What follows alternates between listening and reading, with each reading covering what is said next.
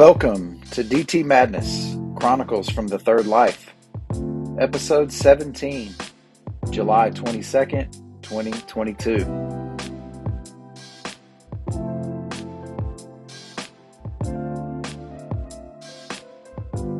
So glad you could make it.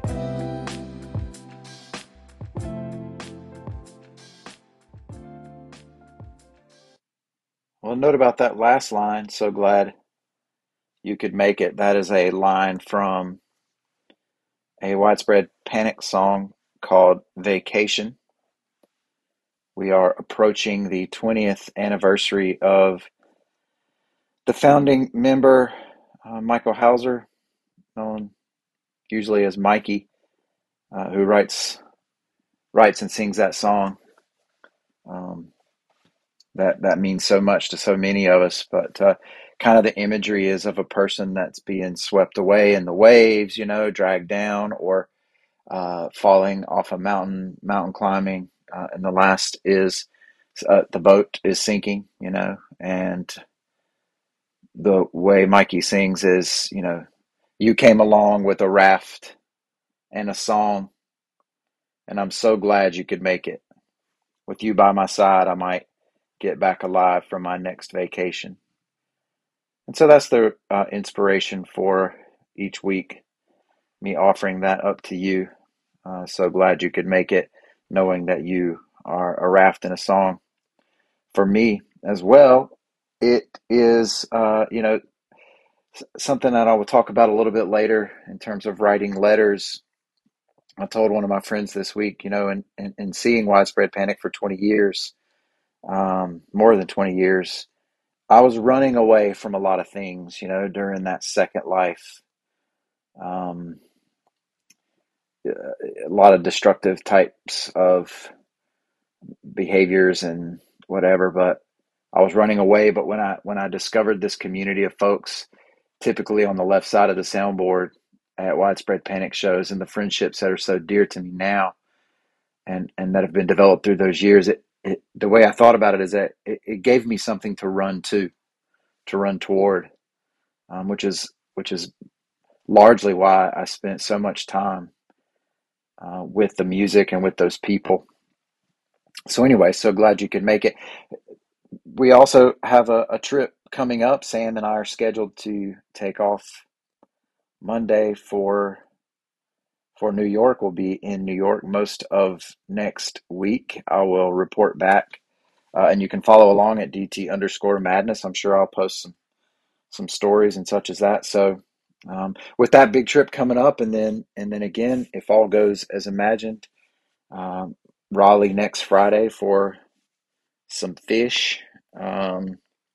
This one, episode 17, is a big episode. This one will probably run longer than any of in the past, because likely next week, since I will be away, I'll give some updates on our trip, most likely, but may just end up being a recap of some of the symbols and ideas that are brought up weekly here. We shall see.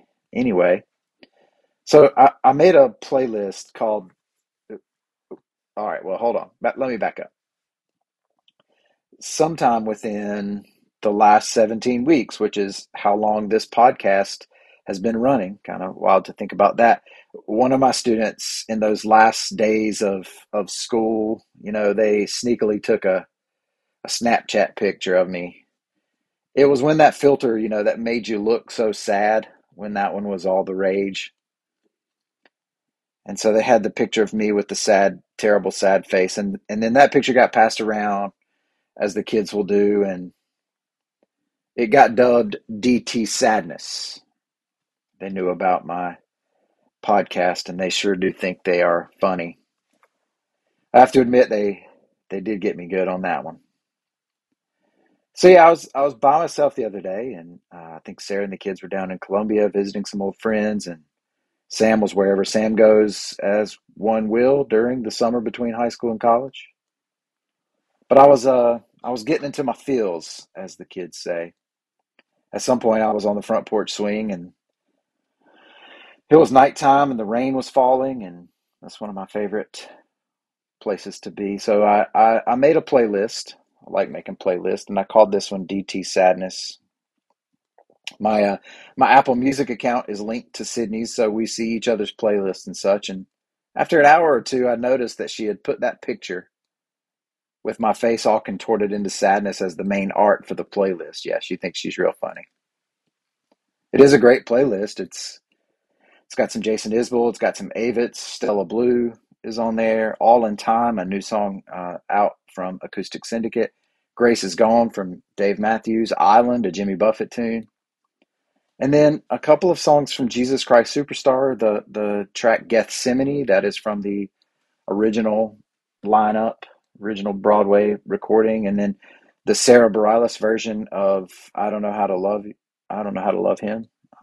Empty Chairs at Empty Tables from Les Mis is on there. But anyway, so this episode is called DT Sadness. And it's in three parts, and we'll do the first two and then halftime and come back and wrap it up. And so the first part I have called The Sads. You know, as a parent or perhaps as a teacher or whatever, um, I guess sometimes, something that you hear other parents saying or something I know I've said plenty of times to my own kids, hey, that nothing to worry about. You've got nothing to worry about. And yeah, that's not really true, is it? We could list off the things that there are to worry about, and we could probably fill up several podcasts with just the list of things. There are those ones that are common to us all, and there are ones that are unique to us. But yeah, there's a long list of things to worry about. My friend Anna asked the other day, this question: do we really have more to worry about than generations past? Like what's going on? Is it just that we're more aware of it? So yeah, I don't know. I've been reading Ken Wilber, who believes in this integral philosophy, integral psychology, and I am about in my fifth book of his, and I think I'm starting to kind of understand where he's coming from. I'm not going to flesh any of that out right now. We can talk about that later. But yeah, Wilbur talks about um, pre-modern and modern. And anyway, I said I wasn't going to talk about it, and he recommended a book by Robert Keegan that I ordered called Modern, like how do we deal with our modern mind and development in this age and things like that. And anyway, I'll just say this. I'll make the claim without really backing it up. But with reading those things, knowing where we are philosophically, like how our society works and what we rest on, and how really only thing we kind of look at anymore is just empirical evidence, and we've kind of left spirit behind in our modern Western ways. And anyway, I said I wasn't going to talk about it. But I do, yeah. I guess the answer is yeah, I do think we have more to worry about now, and maybe we need to recover ways to deal with all that to better cope. Anyway, I've mentioned before that I think that the great burden of this generation of the generation of high school students anyway is going to be moving out of all this stuff together. It's been difficult enough going through the last 2 to 3 years, but um, like coming out of it and coming out of it together, where everything has been fractured. We've talked about institutional decline. We see kind of societal fractures, and coming out of all that together is a great challenge. But I'm still kind of hopeful for it because I know who these kids are. One of the things that we talk about in psychology is Jean Piaget and his stages of cognitive development have these teenagers, in what he calls formal operational stage, moving out of concrete into formal operational, which is where you first begin to develop the ability to think hypothetically, to think about the what ifs, to think about, to deduce and all of those types of cognitive abilities. And so think about that. Think about somebody who is 13, 14, 15, coming into the ability to think and to process things cognitively. hypothetically, in the midst of this global pandemic, in the midst of this global turmoil, national turmoil, all of that kind of stuff. I mean, I don't know. I guess I'm getting old. So, uh, speaking of that, there's this. What is it? Is it progressive? I don't know. It's Flow, right? And there's the one where she goes, the commercial where she goes and like her sister's there or something, and she's like, "Keep saying your words." She's like, she says, "What? Dad is old." And so yeah, I say that about myself all the time. Okay, I like that commercial. But I guess I'm getting old because you know my entire focus pretty much anymore is on the generations that follow mine. It's on the kids. Um, maybe it's just because of that I have kids in that age range. Maybe it's because I'm a high school teacher. But yeah, I mean, it's easily understandable, like the full emotions that we are all experiencing, and especially our teens. There's some sadness, you know. We've been watching Ted Lasso, and at the end of season one, he gives a great speech that says, it's okay to be sad, but there are worse things than being sad, and that is being sad and alone. And so, one of the things that I think about is how can we facilitate these spaces? How can we facilitate spaciousness so that our kids know that they are not alone, and even more so that we can let their fresh eyes cast the vision. And my defenses are good against this kind of stuff. My psychological, or whatever you call them, my defense mechanisms are really strong. I've had a long time to I've had a long time to begin to perfect these things. It was funny. I was at the river, and I was thinking about how strong my defenses are, about how rugged and hard my exterior is, and how I can easily push away those things, push people away in order to deal with those kinds of things. And this bug flew at me, and like, I don't know, I jerked, like, I mean, just some serious spasms, and I realized, yes, okay, I definitely have good defenses. My nervous system is quick twitch. So, look, part of that is fight or flight, and that's just natural responses. And it's funny that I have such strong and quick defenses in that way, but it's also kind of sad because it's a testament to the luggage, that I'm hauling around. And maybe there's a toughness that I lack. Perhaps that's a quality we should aim to help instill in ourselves and our kids. I don't really have any qualms with that. But if possible, what does the book say? What does the good book say? As much as it depends on me, live at peace with everyone. So if possible, I hope to join you in chipping away at these forces, these, what Paul says, principalities and powers, and meanwhile create homes and communities and societies where life can be experienced with freedom and vulnerability. And I, I can't even finish this line of thought because I realize how naive it sounds. I mean, God, life is hard sometimes. And I can't even imagine how difficult it is for folks in different parts of the world or different situations. But I don't know, as naive as it is to dream about creating this better world, shouldn't that be our aim? Shouldn't that be the source and the direction of our energy? But it's not just the outside forces that lead to DT sadness. Sometimes I'm pretty good at beating myself up.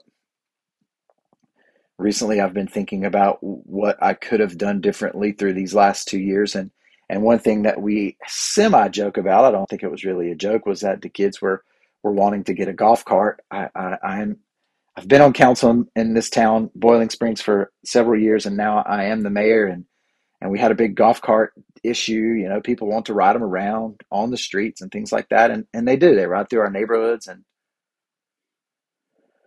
my kids wanted one, and I've been thinking, like, man, I should have gotten them the golf cart, because if I would have gotten them the golf cart then, things could have been different.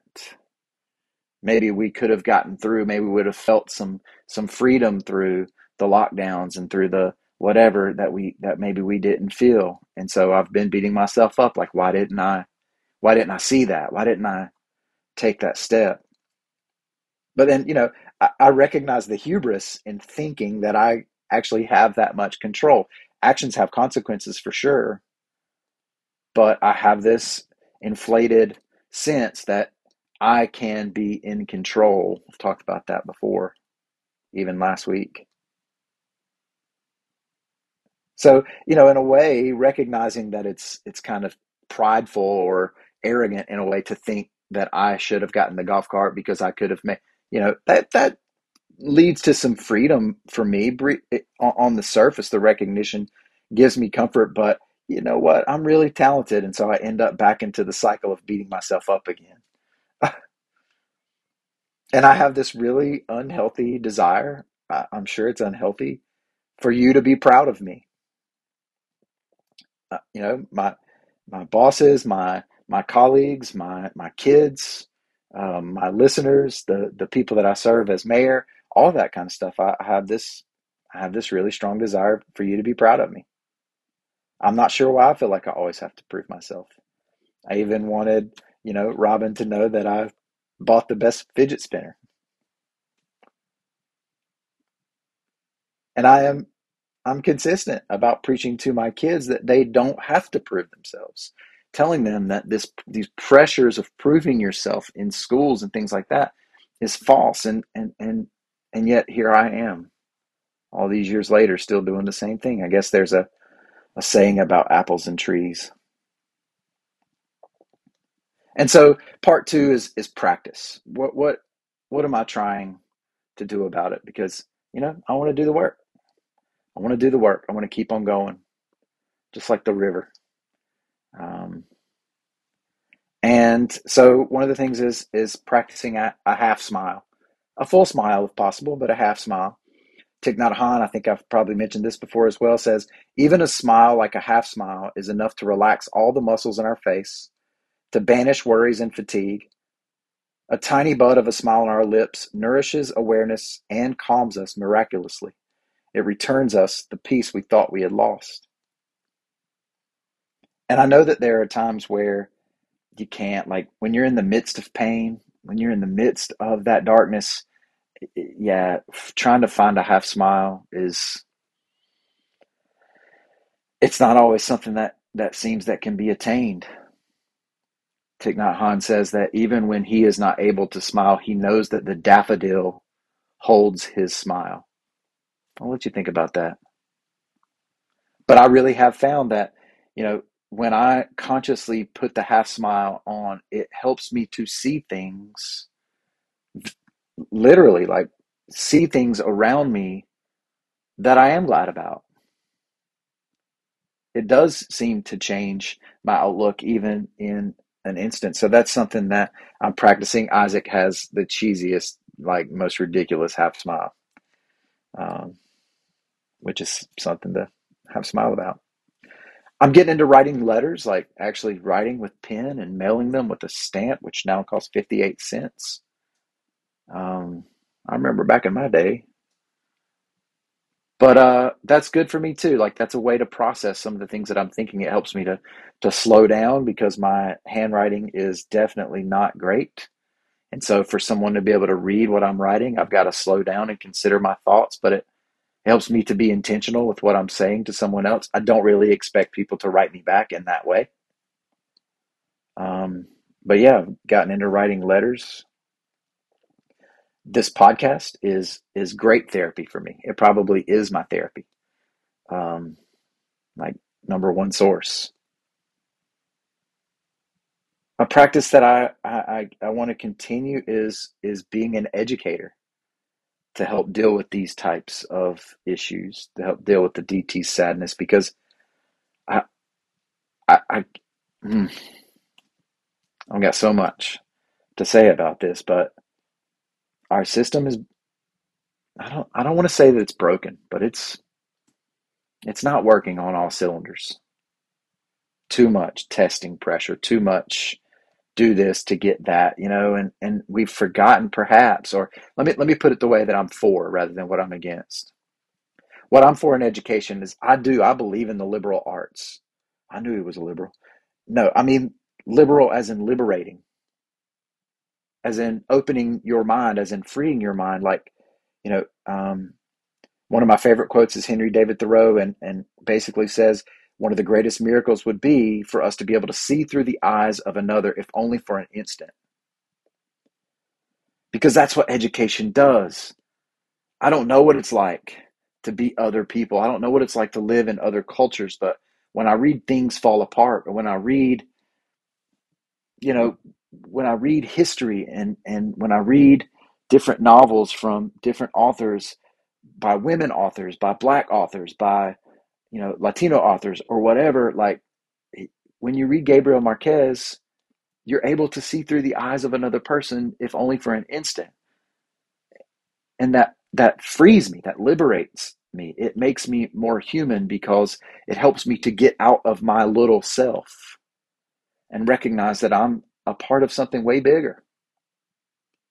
And I don't mean to discount the sciences or math or technical skills. Those are all hugely important, but should all be pointing towards like being a good citizen, towards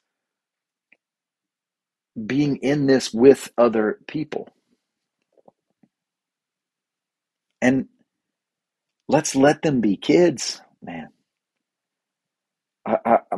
My youngest boy is in eighth grade, and it's like, hey, how many ninth grade classes do you want your kid to take? Let's get your kid three ninth grade classes, so that he can go ahead and be in 10th grade when he's in ninth grade, so that he can go ahead and start taking college classes when he's the college classes, quote unquote. But anyway, like when he's in 11th grade, so that he can go to college and already be a sophomore. And look, I get, or even a junior, and I get it, y'all. Like I understand the money factor. I understand all that. Like college is expensive and all that kind of stuff. But let's let our kids be kids. Why are we doing this? Okay. And look, I'm not discounting excellence. We should strive. We should compete. When I'm out with my kids playing tennis, I don't get upset at them when they get pissed. Can I say that? You should be pissed off when you miss a shot. That should bother you. You should desire excellence. If you're not, then why are you playing the game? But at the same time, if you're not level by the next shot, then why are you playing the game? Easier said than done. So we should strive. We should compete. And you know what? You may prove yourself wrong. You may find out that you were wrong, that you didn't have it right. And that's part of the process. Think about the scientific method. Proving yourself wrong, proving a hypothesis wrong is a huge step. It's a huge win. Now you know not what to do or what not to do.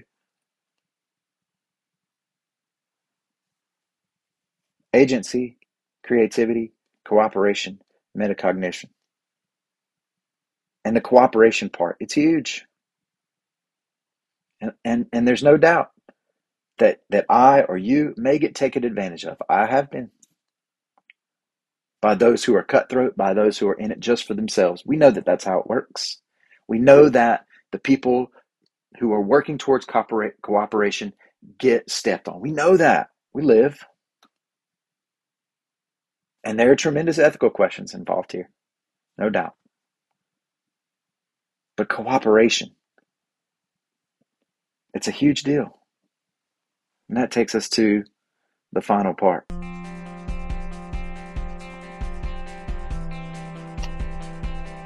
But not before a little halftime brain break. Lighten up the mood just for a second before we dive back in. I've been trying to write down my dreams, and that's pretty wild. About 3 out of 5 days, I guess, so far I've remembered them. The first one was really interesting. I was in the ocean with, I believe, Sam, and we were bobbing in the waves, and then I saw this knife, like hunting knife type thing that was bobbing. It was floating, and I went to get it, and I told Sam I needed to take it in the shore so that nobody got hurt.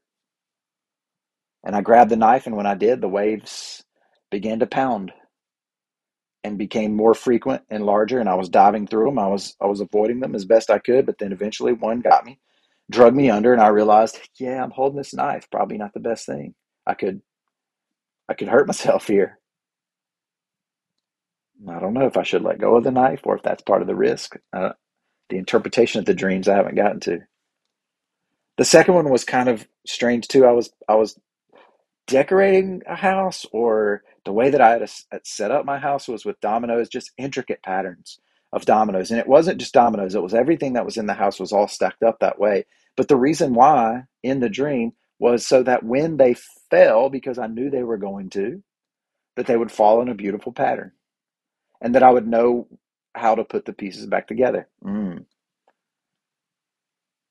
The last one, I don't know if I should even say it out loud. It was such a weird thing.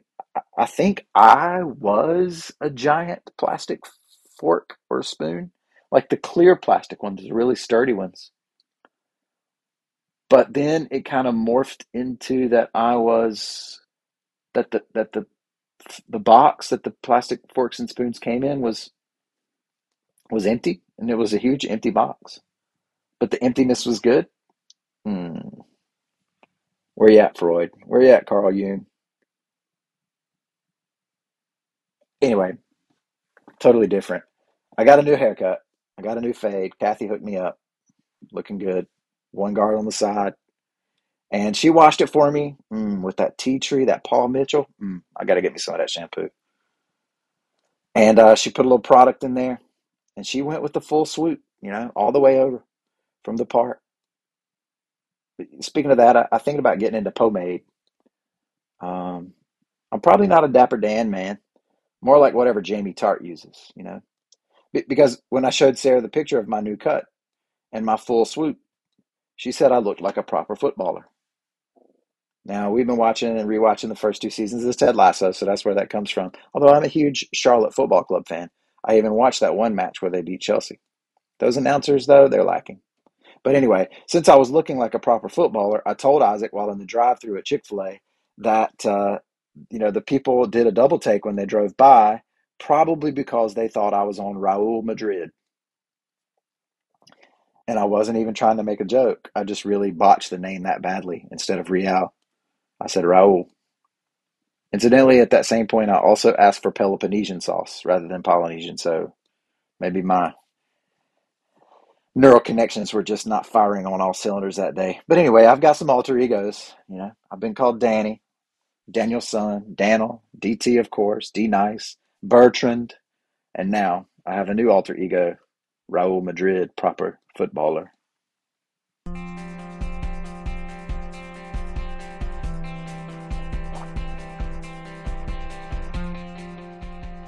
All right, already almost at the 30-minute mark. This one will go a little bit longer. I hope you could stick with it. Maybe listen to it in two parts.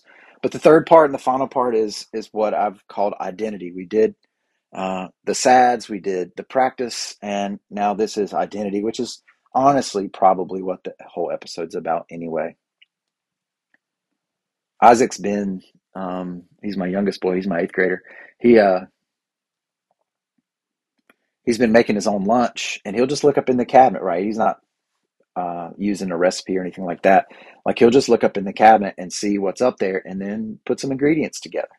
And he's made some different pastas, as he says, and he loves a good toasted baguette, and he cooked up some special like some good butter and whatever, and put it on the bread, and then toasted it up.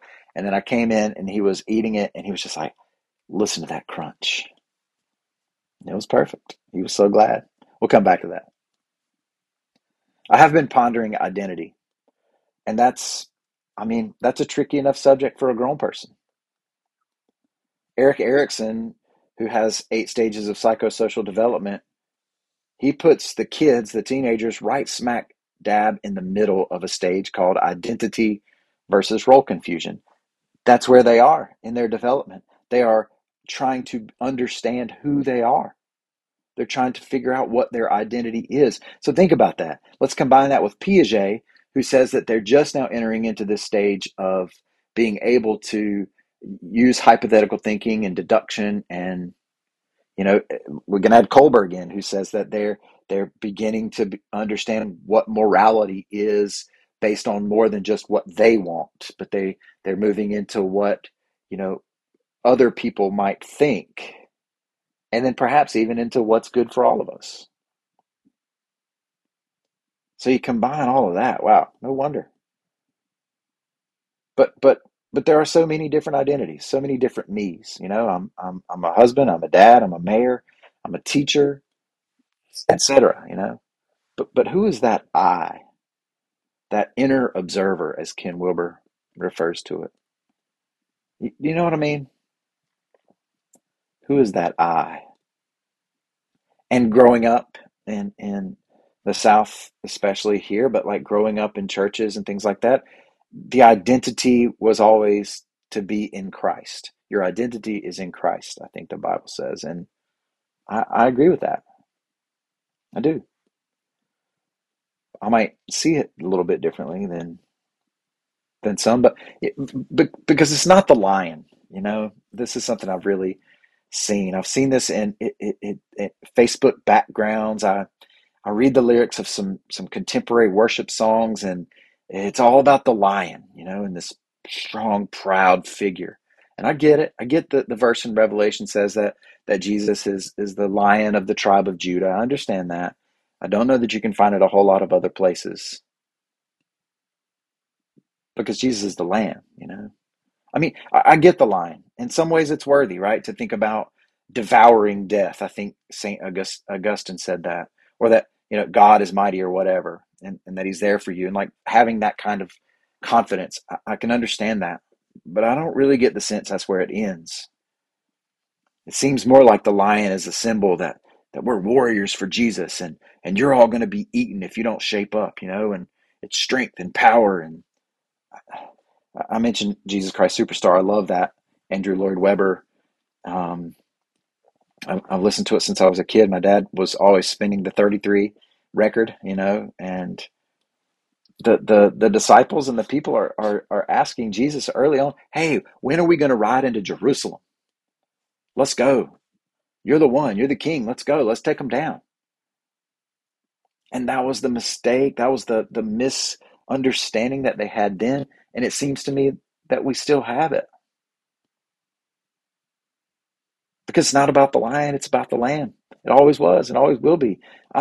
That's the great mystery. Death leads to resurrection.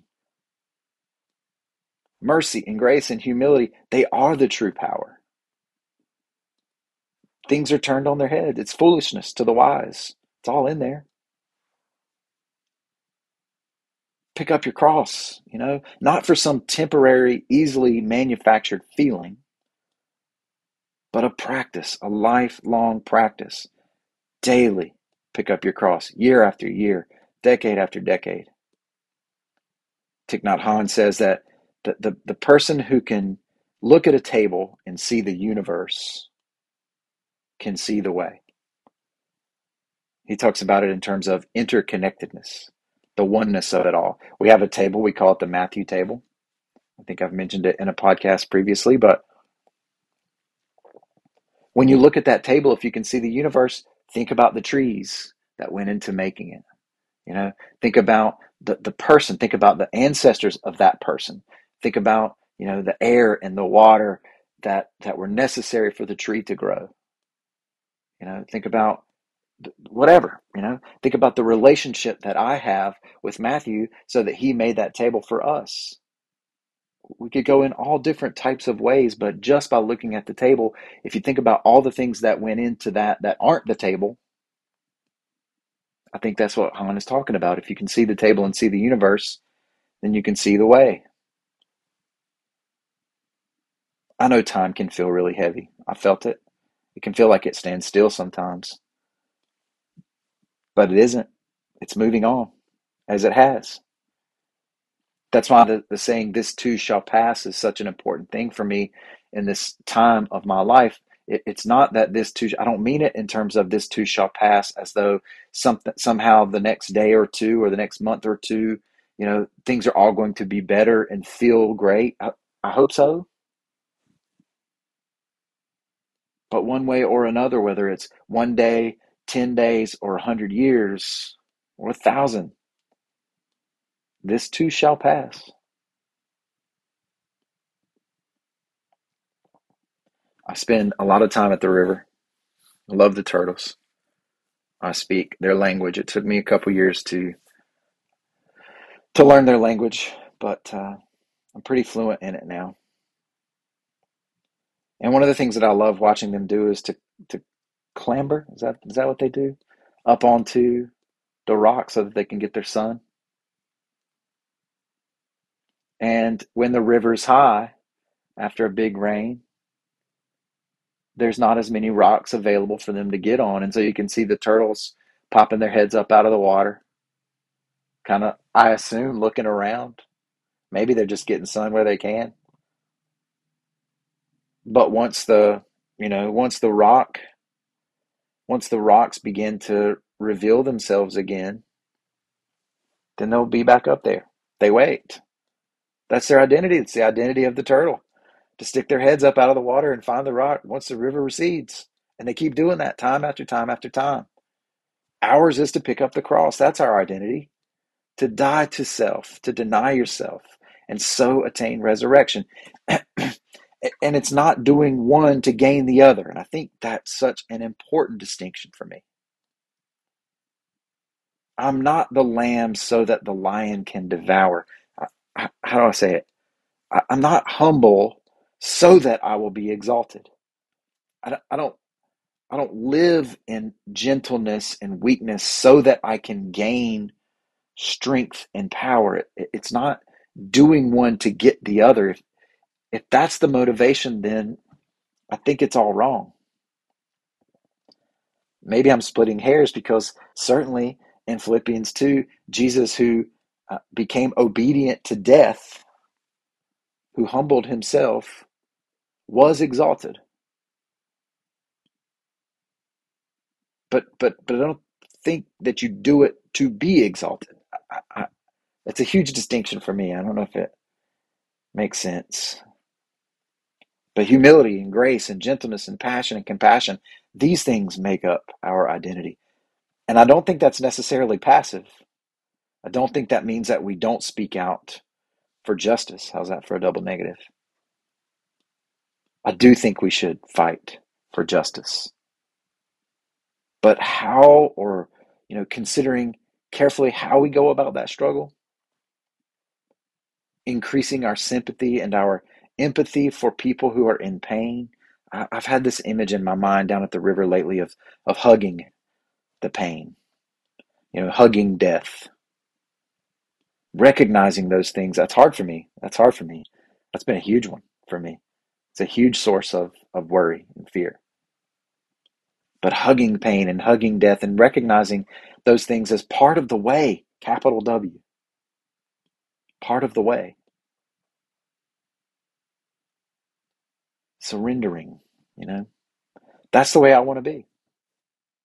I want to be that way for me, but mostly so I can be that way for you, so that I can be for you. Because, if we can be mindful of that crunchy bread,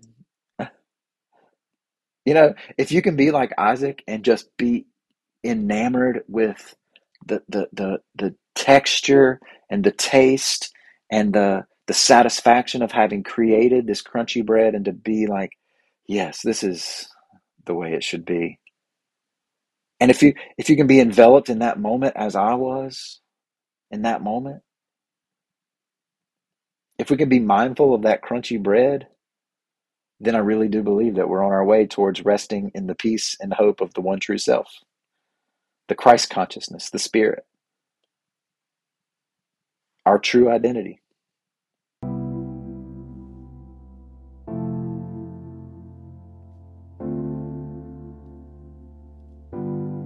That's a lot. A lot to unpack for me. Probably just scratching the surface. Not too bad, just 40 minutes, maybe not even a record. This episode has been A production of the Church of Six, brought to you by the Wall of Belief, the Foundation Tower of Stone, the Bucket of Life, and the Magic Rock. Hey y'all, don't forget to be live. Peace, my friends.